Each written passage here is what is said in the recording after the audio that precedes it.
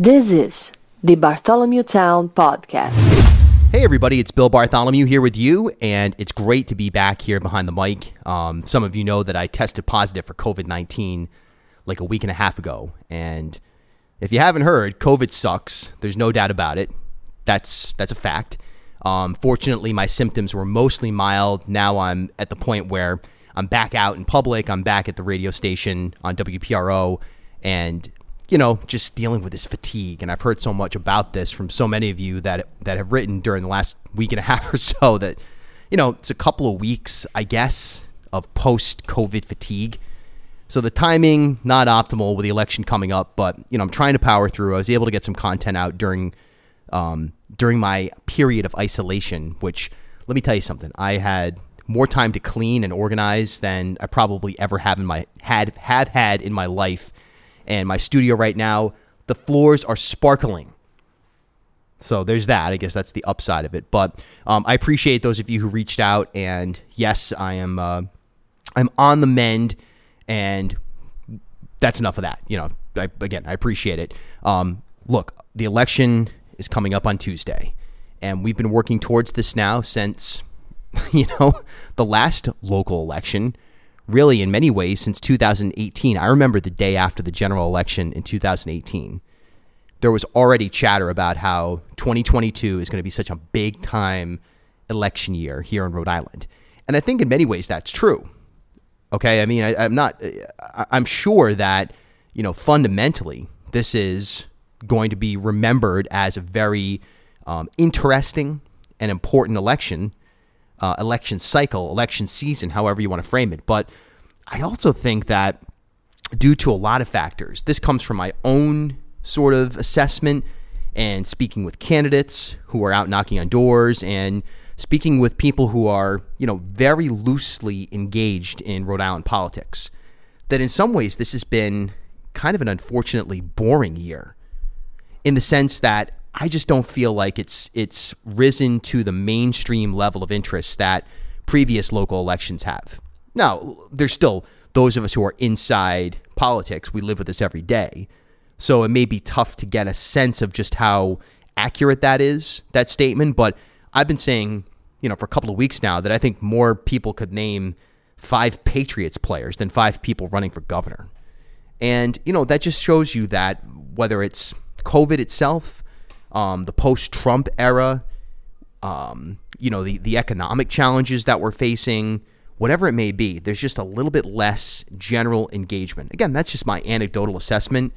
There's still a ton of people that are listening to the podcast, listening to radio, reading the papers, whatever it is. It's not, the audience of those who care is as strong as ever in terms of the inside. But I wonder, people in your life, are you noticing this? That there's just less general excitement, awareness, engagement in this election cycle. Maybe that changes in the general election. This Democratic primary for governor with 5 candidates on the ballot, and 3 primary frontrunners. It's fascinating in that, I don't know how much the sands have shifted in terms of somebody flipping from one candidate that they've been supporting for a period of time to another candidate. But the undecided voters, 30, 40, whatever it is percent of those who are polled in various polls who are saying that they're undecided. Okay. Again, that could be a reflection of people just have no idea who these candidates are. That they're not just, pulling a name out of thin air just for the sake of answering a question. But I think that there's definitely some, in fact, there's a whole lot of reason to think that there could be some surprises on Tuesday when we start to find out, if not find out entirely, who's won the various primary elections, particularly in the gubernatorial race for the Democratic primary. So a couple of things. First of all, we've got our debate series, which I moderated debates for in the Democratic primary for lieutenant governor, treasurer, and in each of those races, we had candidates not show up. Sabina Matos, the lieutenant governor, did not show up for the lieutenant governor's debate that I hosted on the podcast and on WPRO. She also blew off the Channel 10 debate, which is just utterly shocking. So there's that. On the treasurer side, James Diosa. Remember that guy? He was the mayor of Central Falls, and he's one of two candidates that are in this race for treasurer, along with Stephen Pryor. Diosa didn't show up for our debate, but he did show up for 3 other debates, channels 10 and 12, and the Latino Public Radio. So, he at least is out there, right? A little bit more. I also moderated debates for mayor of Providence. Now, the Democratic primary is essentially the election. I mean, it is, unless there's some kind of write-in candidate that is able to mount some unprecedented campaign in the next couple of weeks going into the general election. The winner of that Democratic primary for mayor of Providence, be it Gonzalo Cuervo, Brett Smiley, or Nirva LaFortune, will be the next mayor of Providence. You can hear that debate, which I moderated, and Democratic primary for governor, where all 5 of the Democratic candidates were there: Governor McKee, Secretary Gorbea, Helena Bonanno Folks, Matt Brown, and Dr. Luis Daniel Munoz. We also had a congressional debate with 5 of the 6 candidates that was moderated by my friend and colleague Bill Haberman, the Hall of Fame news director over at WPRO, in my absence as I was down with COVID. So all of those are available here on the podcast or on 997WPRO.com. Just click on the Election Central tab. A little bit more programming notes coming up next week. We'll have another election preview on Monday here on the podcast. I'll be joined by Dan McGowan of the Boston Globe. We'll break down where things sit on election eve. Then election day in Rhode Island. I'll be up bright and early. I'll be going around to different polling locations, doing some live streaming. Follow me on Twitter, Facebook, Instagram, wherever, and you'll be able to see some of that content as I go around, and I'll probably do a little man on the street, talk to some voters, some exit polling. Obviously, that sample size will be so minuscule, it won't really have any impact in terms of making an assessment on how candidates are doing, but we'll get a flavor there. We'll talk to some candidates as we're out and about, as we've done the last several years here on the podcast on election days. Then from 3 to 6, of course, I'll be with Dan York on WPRO for the afternoon drive show. The Dan York Show will be there. And then I'll be moderating, hosting coverage election night on the radio. You'll also be able to watch that on my social media live. I'll have a panel with me, and we'll be doing our live broadcast as we await the results of the 2022 primary elections. And that'll be really interesting to see. We, of course, have seen shifts in how votes voting is conducted with early voting, emergency ballots, so on and so forth. Will we actually have any kind of result on Tuesday night? I think we'll have a better sense than we've had in previous years, as the Board of Elections has had opportunities to make adjustments to their tabulation processes and so on and so forth. So Tuesday night, election night, starting at 8 o'clock, live on WPRO, and again, also on social media. We'll be broadcasting it there as well. We'll have election night in Rhode Island, and we'll have the results for you live. We'll have a bunch of reporters out and about, Steve Klampkin, Paul Zangari. We'll have some of our friends from other outlets, including the Globe, out and about, checking in and offering some analysis. I'll be joined in studio by Jim Hummel and others as well. So that's Tuesday night at starting at 8 o'clock, Election Day in Rhode Island coverage here on Bartholomew Town and across our partner platforms, including WPRO Radio. So, look, going back to that notion, the undecided voters, hey, could that impact, when we look at the governor's race specifically, could there be a shocker? The last several debates, the 3 major debates, the WPRO, the Channel 12 and Channel 10 debates, have seen the candidates in one way, shape, or form kind of gang up on Governor McKee. And then there's also this sidebar back and forth between Nellie Gorbea and Helena Bonanno Folks. Now, in terms of funding, Folks is loaded and has been, running at least one very effective ad that compares and contrasts her against both McKee and Gorbea. That's a new ad, but it's very effective. And I think that for the average person who's undecided, again, those not unplugged in voters, it's going to be really interesting to see if her sales pitch, if you will, motivates at least some undecided voters to look deeper into Helena Bonanno Folks. She picked up the endorsement of the Boston Globe. All right, that's huge. Or is it? I guess it is. I think it's pretty big. And again, I don't know how much this will move the needle, but on Sunday she's going to have Nancy Pelosi in town for a Get Out the Vote rally on her behalf. So I think that Helena Folks is someone who spent a ton of money and really wasn't polling in a competitive manner very much at all until, and again, we don't even really know what an accurate poll would look like, but in the snapshots that have been conducted, she really hasn't been in any way, shape, or form a front runner. It's been Governor McKee and Secretary Gorbea. But I think in the closing days here, it's going to be really important to watch what Helena Buonanno Folks does and what kind of reaction she gets from those undecided voters, right? And that's true for all the candidates. But does Folks have the ability to peel off voters who had previously supported Nellie Gorbea? Does she have the ability to peel off voters who have previously supported Governor Dan McKee? Those are critical questions, because that undecided voting block isn't going to go exclusively to one candidate. So for Folks to make up ground, she's going to have to capture undecideds, and she's going to have to peel off voters from the two front runners, McKee and Gorbea. Now, Gorbea, low on cash, but still has independent expenditures running ads on her behalf. She's dogged a little bit by this latest voting machine, voting ballot situation in Providence, where there was some mishaps with ballots. And, as Secretary of State, some people are going to frame her as the chief voting officer of the state and put the blame on her there. I don't know if the average voter, again, sees that as anything relevant in terms of them making a decision. And Governor McKee, the governor is being dogged by, first of all, you got Matt Brown asking, or insinuating that the governor's possibly or, potentially going to be indicted while in office. Does that resonate with people, or does that seem like, just kind of, hysterics? That's a big question. But dealing with, to a certain extent, Tidewater Landing, which, look, it is what it is. The project's going forward. There's going to be $60 million in taxpayer expenses, $10 million of which comes from the city of Pawtucket.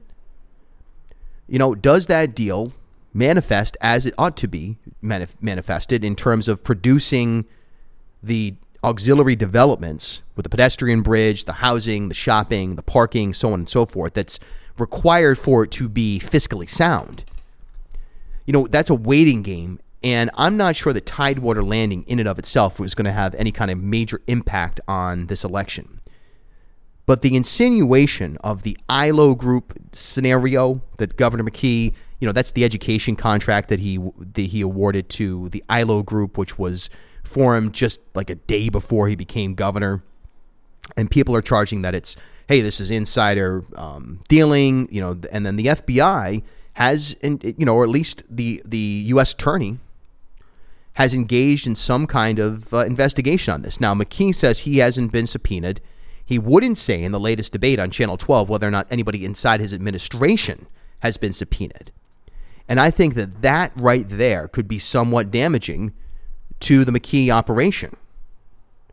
That, again, those undecided voters, your average person who has really no idea about the day-to-day operations of Rhode Island politics, they might say, hey, wait a second. You're telling me this guy's under FBI investigation? Geez, I don't like that. That reminds me of the side of Rhode Island politics that's dreadful. Whether you're talking Buddy Cianci or Speaker Fox, whatever it may be, that's the type of stuff that is highly frowned upon. The reputational aspect of Rhode Island politics that people can't stand. And I think that in terms of maybe losing some support, that's potentially there for Governor McKee. But at the same time, how many people are actually watching debates? How many people are actually paying attention to this stuff versus those who will go in, will say, yeah, he's the governor, and he's doing a pretty good job. We're well vaccinated. Our unemployment numbers are looking good. I'm satisfied with the status quo in terms of from a governor's perspective. And, I'm going to pull the lever for Governor McKee. We don't really know. But we need to keep our eyes on those undecided voters and how they shift. The sands that shift will be what determines this election. It's not a scenario where you have a dominant front runner and any opponent is just throwing bombs to chip away at a singular candidate.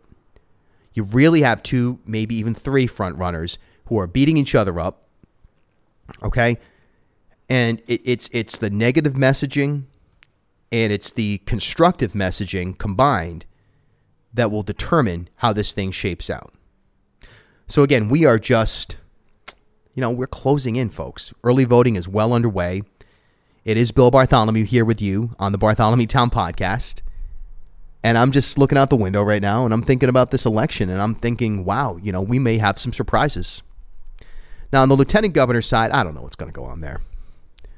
I don't know what's going to go on there. I think that's a toss-up. I mean, the union endorsements, the political insider ability that Sabina Matos has will impact this race. She will have an advantage as a result of that. But does Deborah Giro, who's been out and about, and I've seen her and her campaign out and about at different events, so on and so forth, or Cynthia Mendes for that matter, resonate as an alternative to the status quo with enough voters, with enough undecided voters, uninformed voters, that there could be a changing of the guard of the lieutenant governor slot, at least in terms of going into the primary or coming out of the primary? Because I think that in the lieutenant governor's race, there's actually a credible candidate in Aaron Guckian, the Republican, that'll be an interesting matchup. So again, undecided's there. Does the debate, just blown off debates, impact Sabina Matos? I mean, it should. Let me take myself out of it, because I was annoyed, and in fact, I was just disappointed that she didn't show up for the debate I put together. So let me take myself out of it, and just let's look at it as objectively as we can and take emotion out of this. What is she doing? Why didn't she get in front of the state? I mean, they're going to say, well, she went to the Channel 12 debate. Fine, that's the number 2 TV network. How many people actually watch TV anyway? So the fact that you don't go on the number 1 station, Channel 10, the by leaps and bounds and incalculable amount number 1 radio station in WPRO, and the podcast here, which reaches a younger and varied demographic. You blow that off and you miss the chance to talk to voters. I mean, come on, man. It should impact the race. Will it?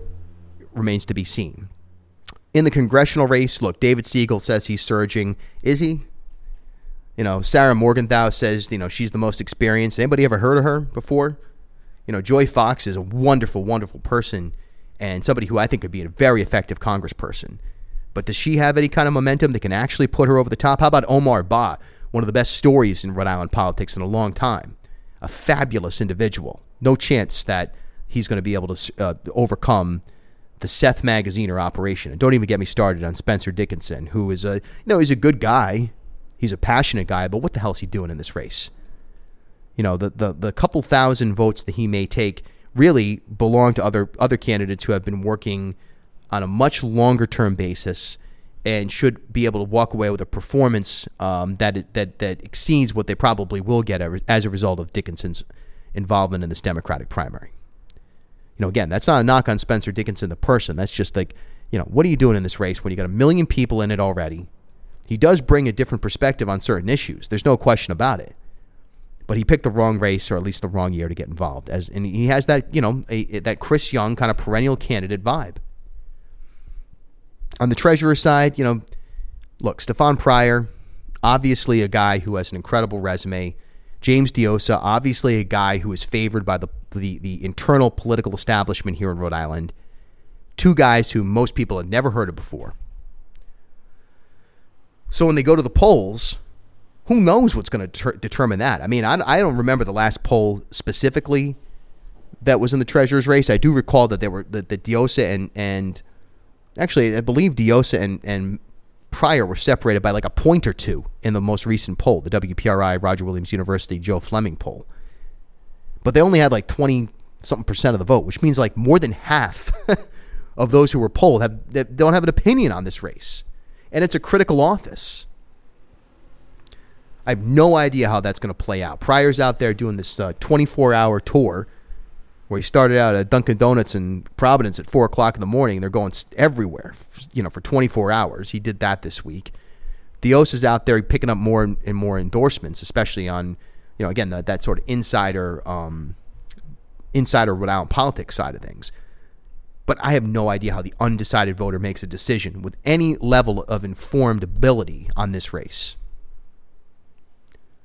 It's going to be interesting to see, right? Really, this is why we do it. Mayor of Providence, hey, look, Gonzalo Cuervo is the guy that has the arts community behind him, the progressive community behind him, a lot of Latino community is behind him, a lot of different pockets of Providence are there, and Mayor Elorza endorsed him. Nerva LaFortune's got the teachers. She's going to be the education mayor. She's very competent as well.